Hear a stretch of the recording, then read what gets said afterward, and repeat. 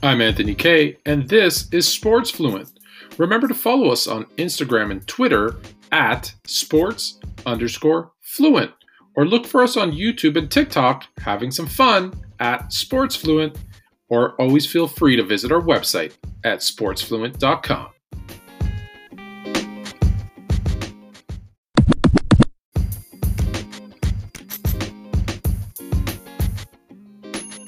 On this week's episode, we interview your friend and mine from the University of Kentucky, NCAA champion, Tony Delk.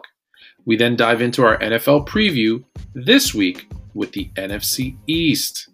Then to our WNBA series. This week, the Las Vegas Aces are all in. And lastly, in the fix, we have the entire league. It's the CFL and what they could have done, should have done, and what they need to do next.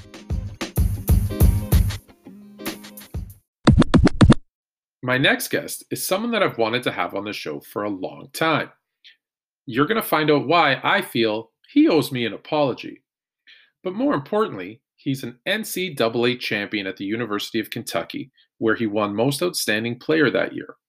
He was in the NBA for 10 years. He runs a basketball academy. Oh, and while he's doing all that, he found time to create his own wine label. My guest this week is Tony Delk. Here's my interview with him. You can listen to it here, and if you want the video, check us out on YouTube at Sports Fluent. Hey everybody, this is Anthony Kay with Sports Fluent, and I have a very special guest today, Tony Delk. You know him from the University of Kentucky, from his career in the NBA. I know him a little bit better than he knows, though. So we're gonna start with something, Tony. I know I'm surprising you with this. I don't know if you know this or not, but you kind of owe me an apology. Uh-oh, let me hear this. And I'm gonna tell you why. In 1994, I came to the University of Kentucky as a high school student for a basketball camp. Okay. You and Roderick Rhodes were my coaches, and you gave me a nickname.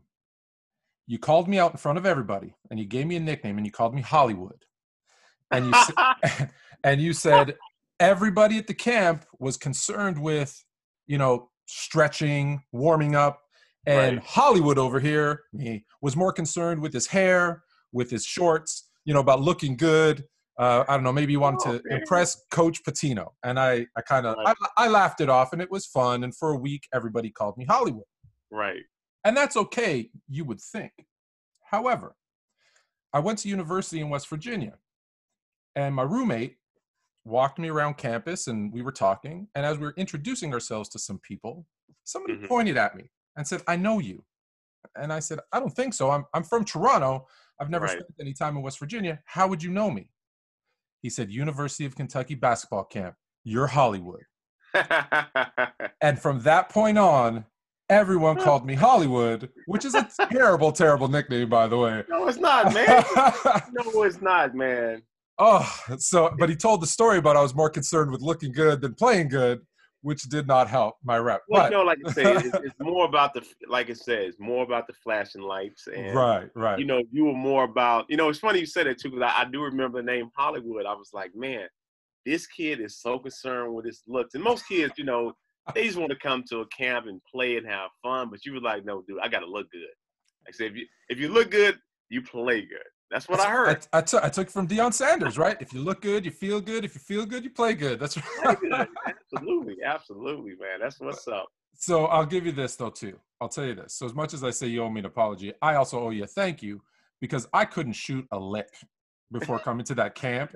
And you guys made us shoot about 1,000 jumpers kind of every hour. And I went back to my senior year in high school, and I was probably the best, from maybe the worst shooter on my team to the best shooter on my team. Right. So I do got to thank you for that. So enough about me. Let's get to you. So obviously at the University of Kentucky, you had a ton of success. What was that like? I was around the team even for a week, and I could tell the kind of camaraderie and you guys really seemed like you were not just a team on the court, but off the court. What was that experience like? And I think it's an experience that I'm trying to incorporate with my kids in my Tony Delk Basketball Academy here in Atlanta, is just to cohesiveness, the chemistry. You have to spend time with one another.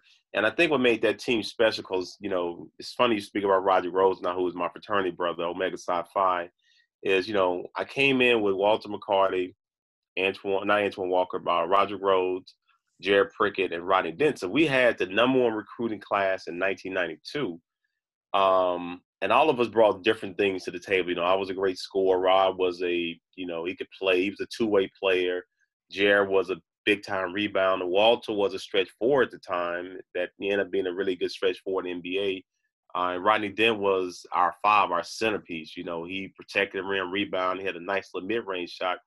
So everyone bought something totally different. But it almost didn't happen for me because after a few games after my freshman season, I was getting ready to leave Kentucky, about midway Oh, through that season. Went to Coach Pitino. I wasn't playing a lot. Our offense went through Jamal Mashburn, and coming out of high school with all the accolades, being the leading scorer in the state of Tennessee, McDonald's All-American, I expected to play right away. So after a few games, I was like, man, it's not working out for me. And then Jared was playing. Walter was a Prop 48. Rodney Dent was playing. Roger was in the starting lineup. So I was the player that was left out. And when you're left out, you're watching your peers play. And it's like, what have I done wrong to not, be on the court and getting some playing time? So, we went and had a discussion with him. I said, hey, I'm not happy here. I want to get my transcript. I want to leave and go somewhere else. So, we talked, and when that season ended, we ended up going to the Final Four, losing to Michigan in the Final Four. And he said, hey, I'm not going to recruit anybody else at your position. And of course, players, we always hear that. We know you get to college, and that's their job to recruit players, to right. bring in the next group of guys to, help lead the program. But also that's how they keep their job, by winning. You don't keep your job by developing players and trying to get guys, that are good people. You want guys that are competitive, guys that's going to help get you to, a national championship game if possible, but help you keep winning.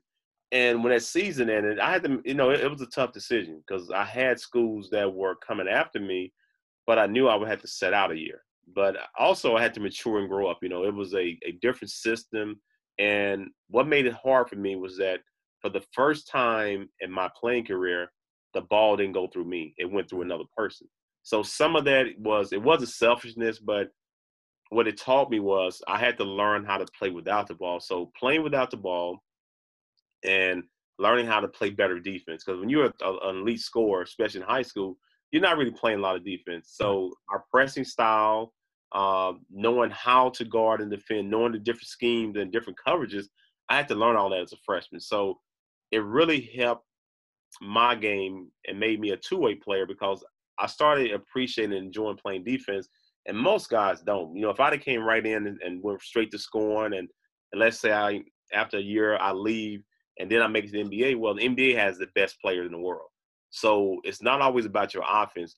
Can you stop a person at your position? And that was the one thing Coach Pitino taught me. And I think having Billy Donovan there when I wasn't playing, Billy Donovan, I was going into the gym late nights, working on my game, watching film, breaking down film. And he was giving me the blueprint on what it's going to take to be successful at the collegiate level. But also, hey, if you ever want to make it to the next level, Tony, you got to play defense. You got to Right. start listening to what coach is telling you. Coach has been there. He doesn't hate you because when a coach is constantly screaming at you every day, and that's what it was. He was constantly like every Right. day. He was on my ass every day. I'm like, man, why this dude recruit me? This dude Right. just don't like me. You know what I'm saying? Like it's like somebody that you have to see every day. It's like going in and you have a boss, and that boss is on you every day from time you get there till you leave. I'm like, man, I'm looking for a new job. But I was up for the challenge, and that's the thing that he didn't know. And by the time I became a senior, he was just coaching me now. I was playing, and it wasn't so much him teaching me because everything that he had taught me, I had absorbed, and I was applying. And back to what you're saying about the chemistry that we had is that we spent so much time with each other. Having a dorm that was all about Wildcat Lodge and all about our players is that we saw each other every day. And I think when you're successful, you're doing something with people and you're getting to know each other, and then you're seeing those people every day. Right.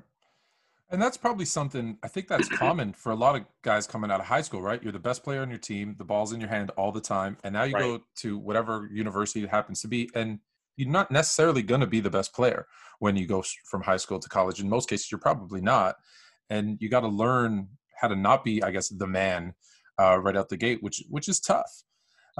So from there, obviously, you make it to the NBA, and this is a question I've always wanted to ask you because in the NBA, you were successful. It's not like you were a bad player. Everywhere you Right. went, you played well. You I just you had could a bad you could contract. score.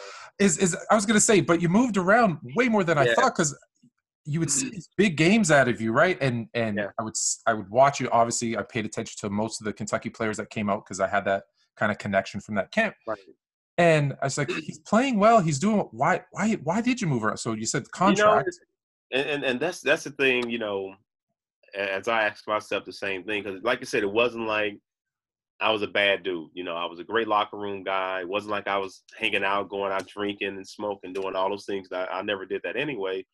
But my contract was easy to move. And as I was talking about just being successful, it's like I wanted to stay with certain organizations for more than 1 year, you know. And when I signed my 6-year deal with Phoenix, you know, I was like, man, after leaving, after playing in Charlotte, getting traded to Golden State, playing there 2 years, I played extremely well, but I didn't want to stay there. You know what I'm saying? Because I didn't have a great relationship with PJ Carlesimo at the time. I was like, I don't care what y'all offer me, I'm not coming back. And PJ was, and I mean this, is an unbelievable guy off the court. It was just hard playing in the NBA for a coach that was kind of like a dictatorship, you know. And PJ, I would tell him that now. I think when I left there and went to Sacramento, I really wanted to stay in Sacramento, but Sacramento didn't have the money, and but they did give me the opportunity because when I left Golden State, I didn't have any other offers, you know, and my agent at the time, he was like, hey, Boston Celtics want you to come play in the summer league. And this is when Coach Pitino was the coach there. And, you know, that was an insult, to be honest with you. I'm like, man, listen, been right? in the league first of all, played for the man for 4 years, Right. been in the NBA for 3 years. And you telling me that I have to go improve myself in the summer league. And I felt that was an insult. So at that time I was like, I'm not going to Boston. I'm good. I said, I'd rather wait it out and see what happens. So we end up signing with Sacramento. We signed a 2-year deal. Second year was a player option. And when I first got there, it was so funny. I remember Ty Corbin. You know, I was thinking, no, Ty was probably at that time maybe 36, 37. And I was maybe the last guy, you know, that signed with the team. So it was 15-man roster. I'm looking at Ty Corbin. I'm thinking Ty Corbin is assistant coach, but he was actually on the roster. I'm like, dude. So true story. Like I was really literally the 15th man behind who I thought was a The coach. coach. I thought like he was assistant coach. Like man, I'm behind the assistant coach. So I'm like, oh man, like this is the worst situation ever. Yeah. But my professionalism kept me in shape and ready to play. And I remember, you know, as Coach Rick Adams was one of my favorite coaches. He's like, Tony said, just be ready. He said, your time is gonna come. He said, just stay in shape. He said, I love your game. He said, I know what you can do. But right at that time, it was Jason Williams and Derek Martin. They Right. both were in front of me, and John Barry. So they were all in the rotation. And I never forget there was like a game we were playing on the road in Houston, and I would always sit on the floor. You know, I didn't want to sit on the bench. I'm just sitting on the floor. I wasn't playing. I'm like, I don't want to occupy a seat if I'm not playing. So I just take the floor, and I don't have to worry about getting up. So I'm on the floor. And we're down maybe 15, 20 points in the fourth quarter. And he was like, Tony, you know, go in the game. And it's so fun. I hadn't heard my name called to go in the game.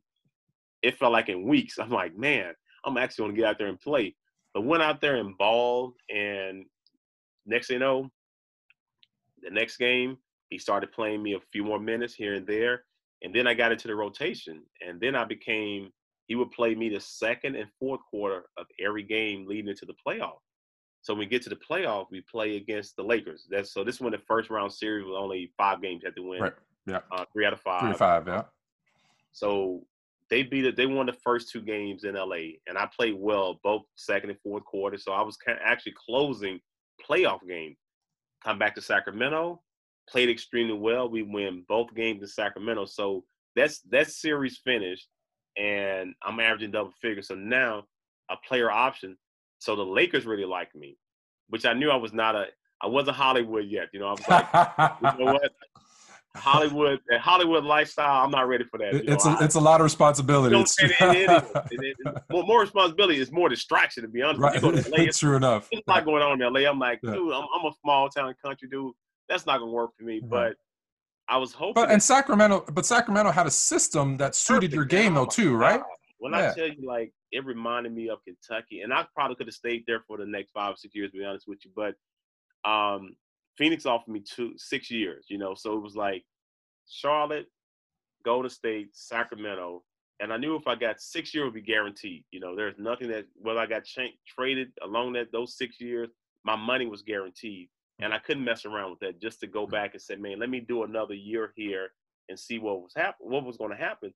So I had to take the guarantee. So in my mind, I'm thinking, man, you know, I found a home. Sacramento, I loved. I wish I could have stayed there because I like what they built over the next 4 or 5 seasons. So who came in and replaced me was Bobby Jackson. So as I'm watching Sacramento, I'm like, Bobby Jackson replaced me. Playing your role, yeah. Playing my role. So playing my role, and but also I really wanted to go play with Jason Kidd. At that time, I really loved Phoenix. You know, Phoenix was a place that I got a chance to go as a senior. They had the Desert Classic, which invited all the top seniors out there to compete. And when I went out there, I was like, I fell in love with Phoenix. And when that opportunity presented itself, I'm like, man, I'm going. And long story short, we actually played Sacramento in the first round that year, and we ended up losing to them. So I'm even more pissed. Like, man, I just left here. But what happened with our team was when Jason Kidd got traded to New Jersey for Stephon, and our whole dynamic changed. You know, we went from a playoff team to now we were out of the playoff. So that kind of got me traded to Boston, which it's funny. And going back to the story I was telling you earlier, I was like, I'm not going to Boston. There's no way I'm going to Boston. It's cold. The city, it was hard to maneuver and get around, and I get traded there from Phoenix. And that's a tough one because I tell everyone this story too. When I was in high school, we went to Scottsdale and played a tournament at Chaparral. Coach Westphal had just gotten fired for Phoenix, and he was coaching his son's high school team in Scottsdale at the time. And I fell in love with Scottsdale. So I fast forward to adulthood. My first chance, I got a job in Phoenix, and I moved because I'm in Toronto. I'm dealing with the snow and all that kind of stuff. Man. Yeah, it's beautiful. Yeah, I hear you. No brainer, and it's a place that I love now. And you know I've started my business here, but a place I would love to move back to. You know, two of the places I really enjoyed living was definitely Phoenix and New Mexico. New Mexico was another life-changing. It was life-changing at the time because I was going through some things, personal things, but nothing personal like that was really bad, just a relationship. And I kind of needed a place to go and kind of like find myself again.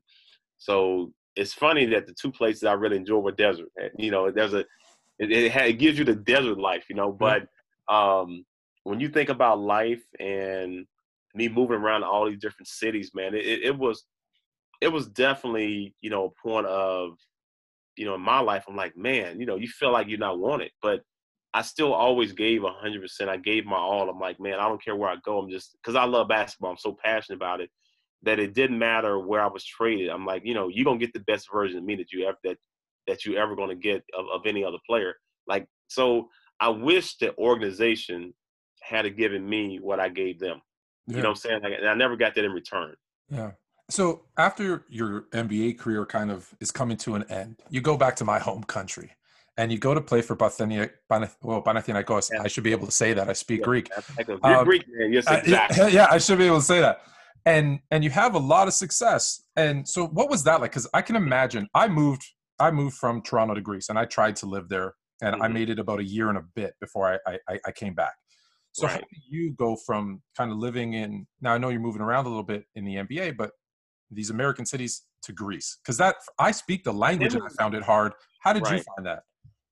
You know, it was an adjustment. And what made the adjustment was I think you know, when you're so Americanized and, you know, when you go from the NBA of, you know, flying on private planes, staying in the best hotels, to now it's like, man, we got to, and practice. You know, practice was something that towards the end of my career, I was like, I know how to play basketball. So, you know, I didn't do all the practicing that they want to do overseas. It's like 2-a-days. I'm like, dude, I don't want to do no 2-a-days. My legs are not equipped to be doing 2-a-days Right. to play 15, 20 minutes in a game. I'm like, but that's just that's how the international game is, especially some of the younger guys. I'm like, listen, but they couldn't treat me any different than they would a 19, 20-year-old kid. But I'm like, it should have been that way because my legs and what my knowledge of the game is totally different than an 18, 19-year-old kid.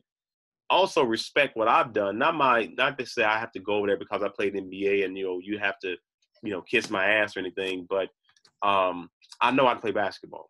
Put me in position, put me on the court. I'm going to figure this game out. I've done it everywhere I've gone, so it's still basketball at the end of the day. But I think I got, by the end of my stay there, and also I left my family. And that was the most difficult thing was, I had a young baby at the time, Oh, and okay. I was just really missing. I had a 5-year-old, then I had a 3-year-old, and then we had I think like about an 8 or 9-month-old child. So That's tough. it was Yeah. difficult leaving my daughters and pursuing, not really pursuing my career, but just, furthering my career.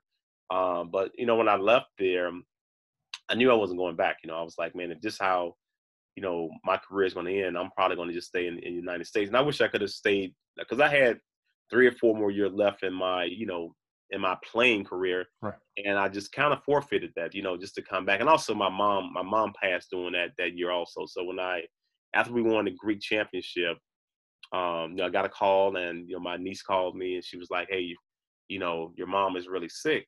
And I was like, how sick? She was like, you need to come back now. So I kind of like just packed up as much stuff as I could. And they just thought I left because I didn't get a chance to play in the Greek league. We had already won the Euro League. Right. So Right. the Greek league was coming up and I told them, I said, man, I'm leaving. They were like, what do you mean? You have this contract and I'm like, dude, my mom is my priority. I don't care what happens here. I'm out. I'm not coming back. So it kind of left a bitter taste in my mouth when I left there. And I said, well, you know what? If that's how my playing career is going to end, it's going to end on my terms. So I kind of like left there knowing that I could have played a few more years, but my priority in my mind was, was definitely with my mom. Right. Right. Nothing would, if I had to redo it all over again, I would have definitely have come back and, I probably would taken a few months off and then probably went back to playing. Yeah. So let's I guess fast forward to now. So are you paying attention to the league? All these guys in the bubble. And I watched that game last night, that New Jersey and Portland game. Woo! When I tell you and that last night was like the first. I would say the first night. Like I've been watching games, but in and out of games, Right. But when I tell you, I came back last night because Dame has been killing it. You know what I'm saying, with the 51-61, and then I knew last night game they had to get in. You know what I'm saying? It was like I thought if they lost, they still would have a shot. But if Portland had a loss last night, they were going to be done. So it's like all that stuff that Dame had done up until this point is like, man, it wasn't worth anything. Right. So watching that game, and watching, I think I did a scout report on Karis LeVert when he was at Michigan, and I really liked his game. Just his length, athleticism, and his ability to score was something that I paid attention to then. When I want to say when I came back and did some volunteer work for Atlanta Hawks, I went back and did something on Michigan, and I was like, man, this Karis LeVert kid can really get buckets. So that game last night was, I mean, if there was a mission, there were people in the stands, they would have got their money worth. But I guess the people that was watching, like myself and all the other fans of Portland and Brooklyn, we all got a really good game last night. I found that there's been some really great games and performances, and I almost wonder, like when they talked about coming and playing in this bubble with no fans, with all those months off, I think a lot of us expected kind of some sloppy play, a bit of lack of energy, but I haven't seen that at all. In fact, some of these guys that come back look better than ever. It's been phenomenal. Like I said, it's been the game. To me, the game didn't lose anything. You know what I'm saying? Like I thought what they did was, to me, they would have gained more fan base, because now you're looking at it, it wasn't anything that was sloppy and nasty. You know what I'm saying? No, not at all. And what happens now is when you're a true fan, you get caught up in watching the game. And that's what I try to tell my young kids. I say, here's the perfect opportunity to watch basketball and not be distracted by what's going on. You know what I'm saying? Right. Because now you're not looking in the stands, you're seeing somebody. There's no halftime entertainment. You know, you don't have the mascot, you don't have the cheerleaders. So if you are a true basketball fan, now you're watching the game. And you're watching the game between 94 feet. So that's what I try to relate to my kids. Where the game is there right now is that enjoy watching everything that's happening on the court. There's no distraction right now. Yeah. So what Adam Silver and the players, as well as all these organizations, is that they gave us an exciting product. They put an exciting product on the court that I really enjoy. And like I said, I've been watching different games, and all the games have been good.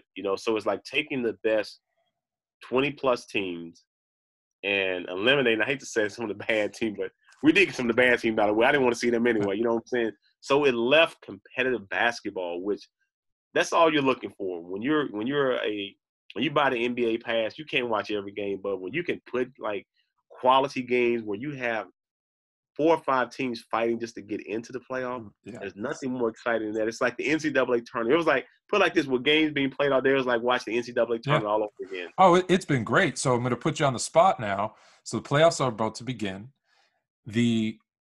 How much, I'm going to ask you this question first, and then maybe get some predictions from you. Home court advantage isn't really a thing now. And in the NBA, more so than maybe some other sports, it is. Some teams do play much better at home than on the road. So now on this even playing field, do you think we're going to see any kind of upsets, or do you still think kind of the Lakers, Clippers, Bucks, are those favorite teams still just going to make it through to the end just because they're, I'm going to tell you, I really, and we have to see what Portland and they're scary. I agree. Portland's scary because Dame is balling. I really think so. I think they present a problem to the Lakers. I don't think I can see the Lakers still winning the series. Don't get me wrong, because I think there's no matchup for LeBron. And when there's no match for LeBron, he is dominating. You know what I'm saying? So it doesn't matter if there's Dame or there's CJ. It doesn't matter about those guys. Is that you almost have to have someone who could match up personally with him.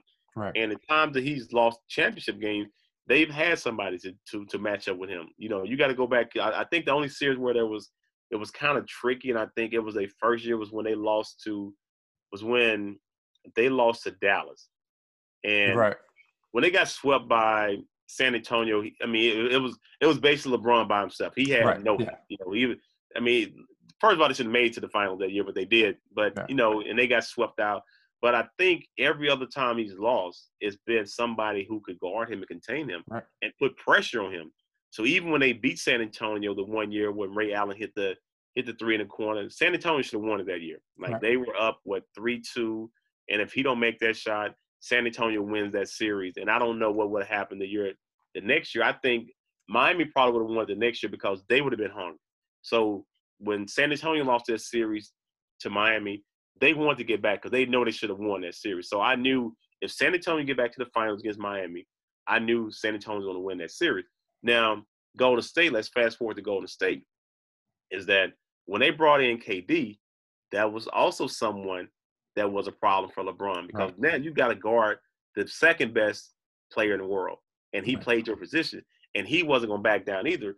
But even in the series that LeBron won, you saw if there was kind of athletic, if they had length and gave him troubles, right? He didn't perform as well. Now, obviously, the bar on LeBron is a little bit higher, but you could see that. But you could still see those teams that have that player for sure would make it harder. Yeah, sure. It definitely gives him a problem because even when they, when I think when Toronto was like the number one team and he was in the East in Cleveland, like they didn't scare me. You know what I'm saying? Like I wasn't like Cleveland wasn't scared because it was like, okay, cool. You know what? Y'all don't have anybody that can guard me. And same thing when Atlanta was the number one team in the East and, they didn't have anyone that can guard him at that position. So it's like, unless you can get someone to guard him at his position or put pressure on him, is that you're not going to beat LeBron. So even with Portland playing as well as they have played, having the big bodies to guard Anthony Davis and Dwight Howard, they have mobile bigs as well, but they still don't have anyone that can guard that man in his position. And he presents a problem and has presented a problem in his 17 years of play in any series because you can't guard him. All right, so now I put you on the spot. You got to we'll make it easy. Any upsets you're thinking in the first round? I don't think there will be any upsets in the first Okay. round. I tell you what, it depends on if there is a healthy Westbrook, and I don't know who Houston's going to play, but Well, you it's looking still like need. it's going to be OKC. So that's the only one. So I did my predictions yesterday based Right. on the assumption that Portland's getting in. So maybe it was a little premature, but I have OKC and Houston going 7. There's something about OKC and Chris Paul. I think he still Right. wants to prove he's an elite point Of guard. course. Yeah, And especially how they got rid of him. You know what I'm saying? yeah, It's like, exactly. it's like Westbrook to Houston from OKC and CP3 to OKC from Houston. It's like, you do have something to prove. It's like when I got traded the first time from Charlotte to Golden State. I couldn't wait to play. I couldn't wait to play Charlotte. It Right, was personal. You know what I'm saying? It was for like sure. Muggsy Bogues and I got traded, and I was like, for David West, I was like, okay, cool. I can't wait for y'all. Like, it's like when they said circle that game on the schedule. Like I circled that game. I'm like, they coming in town. I'm getting my rest. I'm getting up the next morning. Like I'm gonna give y'all the business. You know what I'm Yeah. saying? No, So I hear you. I actually picked. I think I'm going out on a limb, but I actually picked OKC to win, but only because during that time when that trade happened, it was okay. Chris Paul's going to OKC, but they're going to move him, right? They don't even want him there. They're going to yeah, well, move we him, all thought. and I think start a rebuild. we all And saw that. I think we all thought they were just gonna buy him out of his contract. He was gonna move on to another contender, and I just didn't see him, staying with them. But here's the thing too: is that you can't really teach experience. And the one thing Chris CP3 has is experience, and also, he's a dog. I mean, that dude wants to win. When you have a player like that, now just surrounding him with the right guys, and also him being a good locker room guy, and he can bring some guys along because you still got to have a leader, as they say in your clubhouse. You yeah, have to have a yeah, leader in the locker room, and that's something that he's always been. And even as I'm bringing my academy along, I'm really trying to find a secure point guard for for all my teams. And I need those guys to be vocal, but also you got to lead by example. You got to be the hardest working guy. You got to come early. You got to stay a little bit late. You got to ask questions. You got to be vocal. There's so many responsibilities. And Chris Paul is a perfect guy for all those responsibilities. finals pick. Have you made it that far yet? Yeah, I still think Milwaukee's going to come out the East. You get a lot of boos from my people here in Toronto. I know, man. But But no, what I'm they're saying? I'm tough. gonna tell you what, I do respect Toronto. Toronto is a problem, and they're a problem because of their toughness. They play defense. They know who they are. You don't have a bunch of role players in this bubble, or let's say even in the regular season, trying to find out who they are. This team knows exactly who they are, with or without Kawhi. It Right. still is a competitive team. And I see Milwaukee and Toronto in the finals. I think Milwaukee edged them out. The Okay. Lakers and the Clippers. And I think I'm gonna pick the Clippers. The Cl- I'm gonna pick the Clippers. I think you and I might be the only two who are picking the Clippers.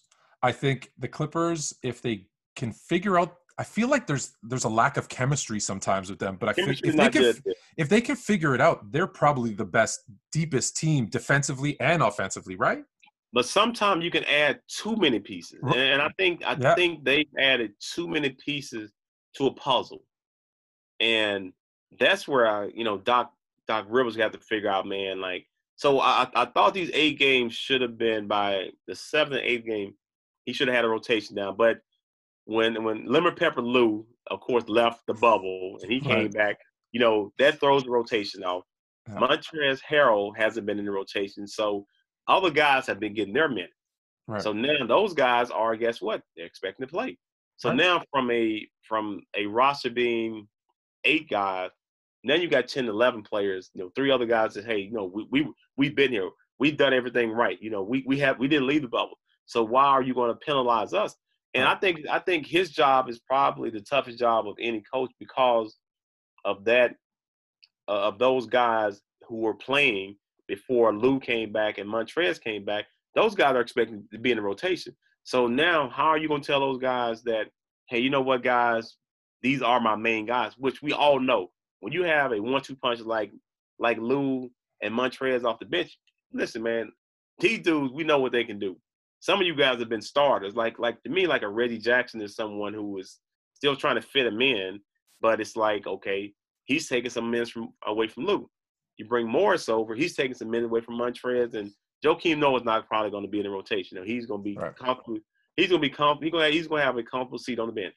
But for the other guys, they're expecting to play. Yeah. So let's end it on this. So you mentioned your basketball academy. I know that you're doing some work with some wine. Yes. Tell me about what you're doing now.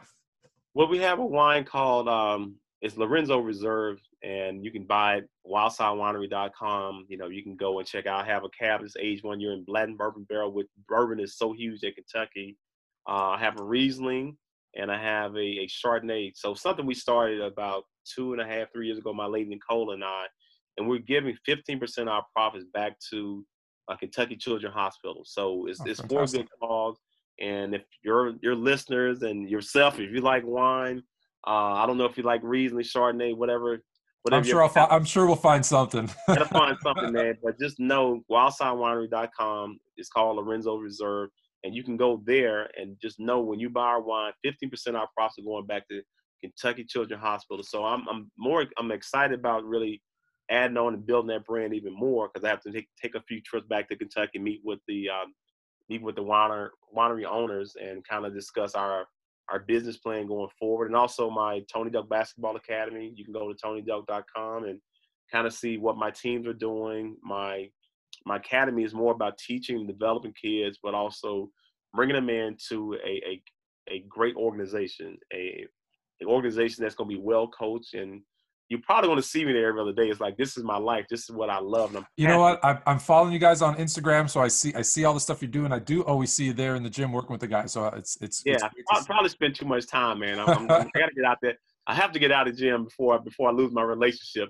So, right. But you know this before we leave. You build a business, you have to be there, and you have to be visible. And people are seeing me. And I know it's been a tough year for us dealing with this pandemic. But, I want to thank all my parents and kids that stayed with me. All right. Tony, definitely appreciate your time. Thanks for the nickname. Good. All right. We'll talk to you soon. Thanks, man. Yeah. This week, we're previewing the NFC East. And I've got a kind of topsy-turvy, changed my mind about 100 times between the top two teams and the bottom two teams a few times here in the East. So let's start and work our way from the bottom up this time.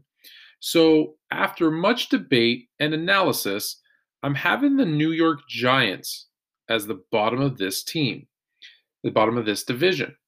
And it's nothing against Daniel Jones or the G-Men, really. It's just I don't like anything that they've actually done. Daniel Jones is a good quarterback, but I don't think he's great.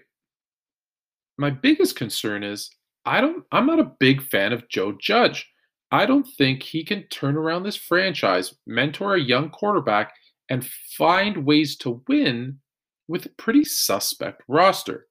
I also hated their draft, and maybe just for one particular pick that they didn't make. I thought they should have gone all in on Isaiah Simmons, but they didn't. They passed him up, and he ended up falling all the way to 8 and the Arizona Cardinals.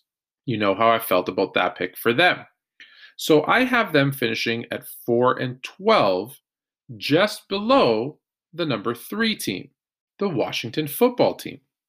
Washington has a new coach in Ron Rivera.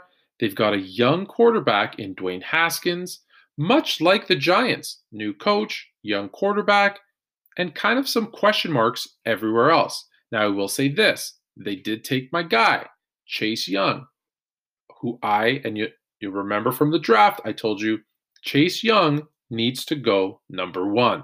He did not. Washington took advantage of that, and they're going to have a stud on defense. Unfortunately, it's not enough to get them over the hump. Although I still have them going 6-10 with a couple of lucky breaks. Who knows? Maybe 7-9. To the top tier of this division. And it always seems to flip-flop who wins the division. But I think we're going to have the same winner 2 years in a row. So obviously, who's in second? The Dallas Cowboys. Now, Dallas has done some things that I really like. They've brought in CeeDee Lamb, which I think is going to be a great complement for Amari Cooper and Gallup. They did something that most people maybe not even realize yet, but they also brought in, if healthy, someone who could really escalate their kicking game in Greg Zuerlein. So they've got a solid offense, got some question marks on defense. They're still going to be good, but obviously they just ended up cutting McCoy, so that hurts their pass rush a little bit. But they're still going to be right up there as a 9-17. I will say this, and maybe it's the Bears fan in me. I really don't like Mike McCarthy as the coach for that team. Now, Jerry Jones isn't the type to make a mid-season decision, but if it was me and I saw this team that is talented on offense with Dak and Zeke and those wide receivers that I just mentioned, I would be very disappointed at the slow start that they're going to have, and I'd get rid of McCarthy and bring in someone else. That's not Jerry Jones's way. He's going to last the season. They're going to be 9-7. They'll be in the wild card, and they'll probably lose in that game. Sorry, Cowboys fans. It's another year of disappointment. To the Eagles.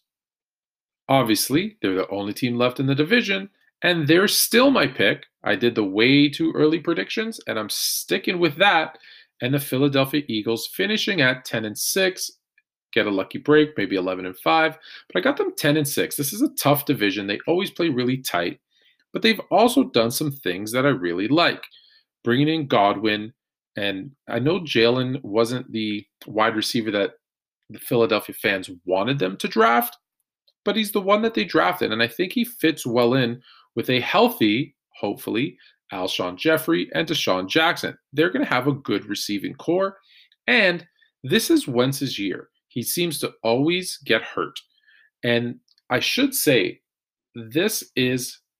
all these picks are based on limited injuries. Obviously, if something happens to Dak or to Zeke for the two teams, this could drop them or raise them depending on those injuries. I'm saying that this year will be Carson Wentz's breakout year, and only for the simple fact that I think this is the year where he stays healthy for the entire season. And that's what propels the Eagles to first place in the NFC East. So that's a lot of information there. Tell me what you think. As always, send me your thoughts, Anthony K at sportsfluent.com.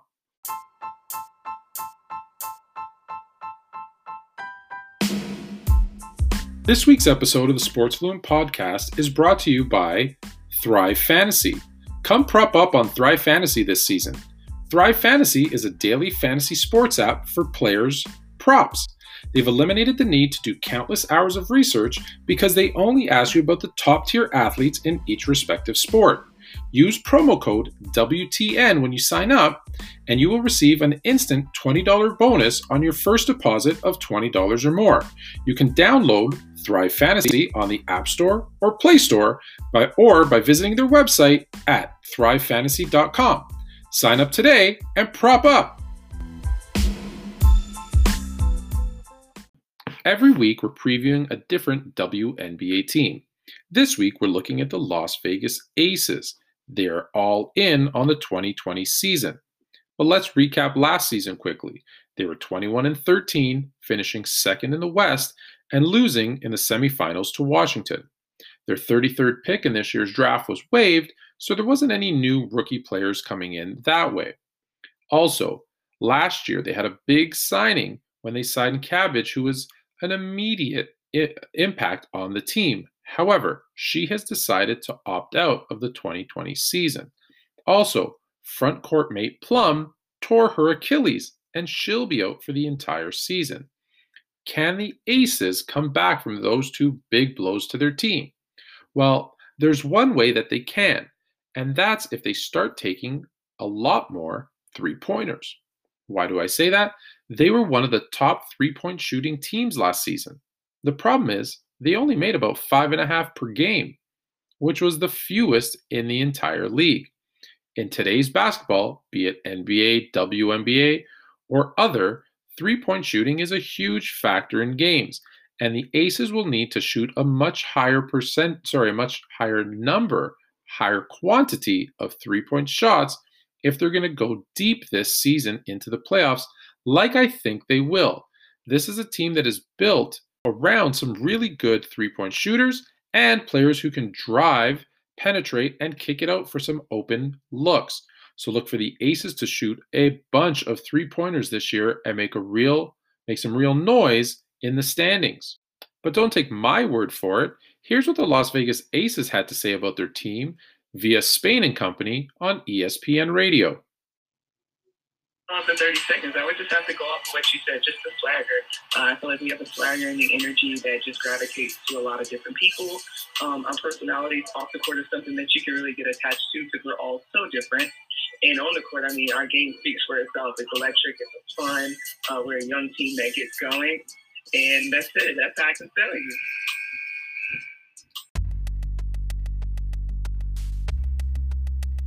Now for the fix. No, this isn't Deja Vu.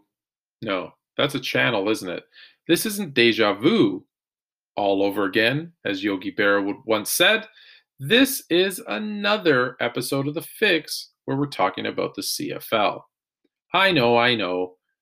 You'd rather talk NFL, but we did that already. Why am I bringing up the CFL? Well, it's because their 2020 season is now officially off. And really, the CFL is very unique in the sense that it's a different game of football. 3 downs, bigger field, and for whatever reason, it hasn't really caught on outside of a few pockets in Western Canada. So that's great for Western Canada, and I love those guys. However, it's not a viable revenue-driving league. So what are they going to do? Do they continue to suffer through bad deals, work stoppages, relying on, and this is why they stopped this year, relying on fans in the stands, which isn't, in today's sports world, a way to make your league thrive. It's not a way to be successful. You need to create TV deals like all the other leagues. You need to create other streams of revenue so that you can keep your league going and you can keep your players paid so that you get at least, look, you're not going to get the top tier talent because they're going to the NFL, but at least you can keep a good piece of players to keep a good product on the field. The better the product on the field, the more people that will watch. So there's really 2 things that the CFL can do here. One, and this one's way outside of the box, it's give Danny Garcia a call, the new owner of the XFL, and talk about some type of merger, acquisition, something to bring the 2 leagues together. Perhaps a North American league, be it called the XFL, the CFL, or something new, where they can have teams both in US and Canada. Now, obviously, the CFL would probably have to shrink the size of their field and go to 4 downs, but maybe that's the answer to bringing more fans and revenue to the league. Now, the traditionalists will say, that's crazy. The CFL is a unique game and it's for Canada by Canadians. Yeah, I don't disagree with that, but as far as a business goes, that's just not working.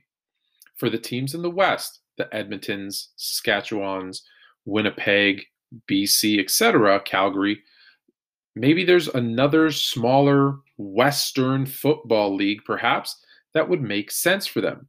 But obviously, the CFL hasn't worked in Toronto, Montreal, Ottawa, etc. Maybe it's because they have 2 teams. I know this is not the case anymore that had the same name. I don't know. Maybe it's because there was a team, I believe it was Montreal, that drafted a player who was dead. I don't know. For sure, it's the fact that they don't make enough revenue because they're solely reliant on the fans, again, coming to the stadium. So that's option 1. Call up Danny, make her an offer she can't refuse, or let her make you an offer that she can't refuse, combine the leagues, and come up with something that can truly go up against the NFL, both for players, entertainment value, and just as a league in general and your TV dollars. Option 2.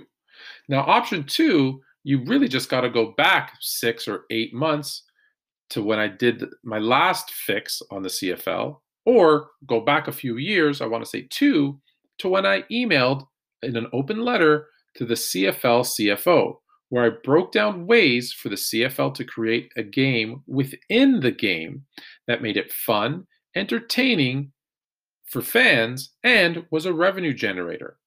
You can hear more on that exclusively on our website, sportsfluent.com. Well, I will post that open letter that I wrote to the CFL CFO. However, here's the gist. It had a lot to do with in-game betting. Obviously, why do most people watch football? 1, it's the diehard fans who love football. 2, and I think this is the bigger portion of it, is the people who watch it from the outside, kind of fringe fans, I would call them, but they know their stuff when it comes to fantasy, when it comes to prop bets, etc. Those are the ones that the CFL is missing out on. So I'll post that letter, as I said. It's sportsfluent.com. But let me know what you think about this week's episode of The Fix. Anthony K. at sportsfluent.com.